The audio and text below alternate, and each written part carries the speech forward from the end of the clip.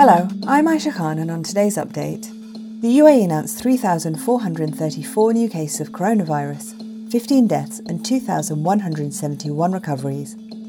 There were over 185,000 tests carried out.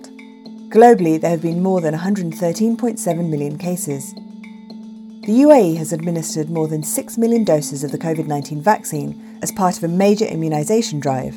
On Saturday, officials confirmed the landmark figure was passed after a further 81,790 shots were given to the public during the past 24 hours.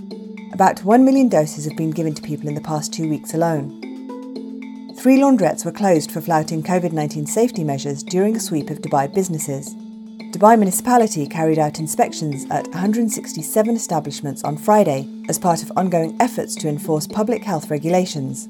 The 3 businesses, all based in the Al Daghaya area of the Emirate, were shut down for breaches of health measures, including the personal hygiene of staff. 7 other traders were issued with warnings during the series of visits. The outlets were not identified by Dubai Municipality. President Joe Biden said Iran cannot act with impunity and warned it should be careful when asked what message he was sending the country with the US airstrikes in Syria. "You can't act with impunity, be careful," Mr. Biden told reporters while travelling to survey the damage from a severe winter storm in Texas. Mr. Biden authorised airstrikes against facilities belonging to Iranian-backed militia in eastern Syria on Thursday in response to rocket attacks against sites in Iraq, where the US has a presence as part of the international coalition against ISIS. An iceberg measuring 1,270 square kilometres, almost the size of Greater London, broke away from the Antarctic ice shelf, the British Antarctic Survey said on Friday. This happened almost a decade after the scientists first reported cracks in the shelf. One crack in the ice widened by several hundred metres on Friday morning before the iceberg broke off completely. Icebergs naturally break off from Antarctica into the ocean in a process accelerated by climate change. The British Antarctic Survey said in this case there was no evidence that climate change had played a significant role. Now over to Threya Abdullahi for what's trending. Good morning, Aisha. Trending this morning.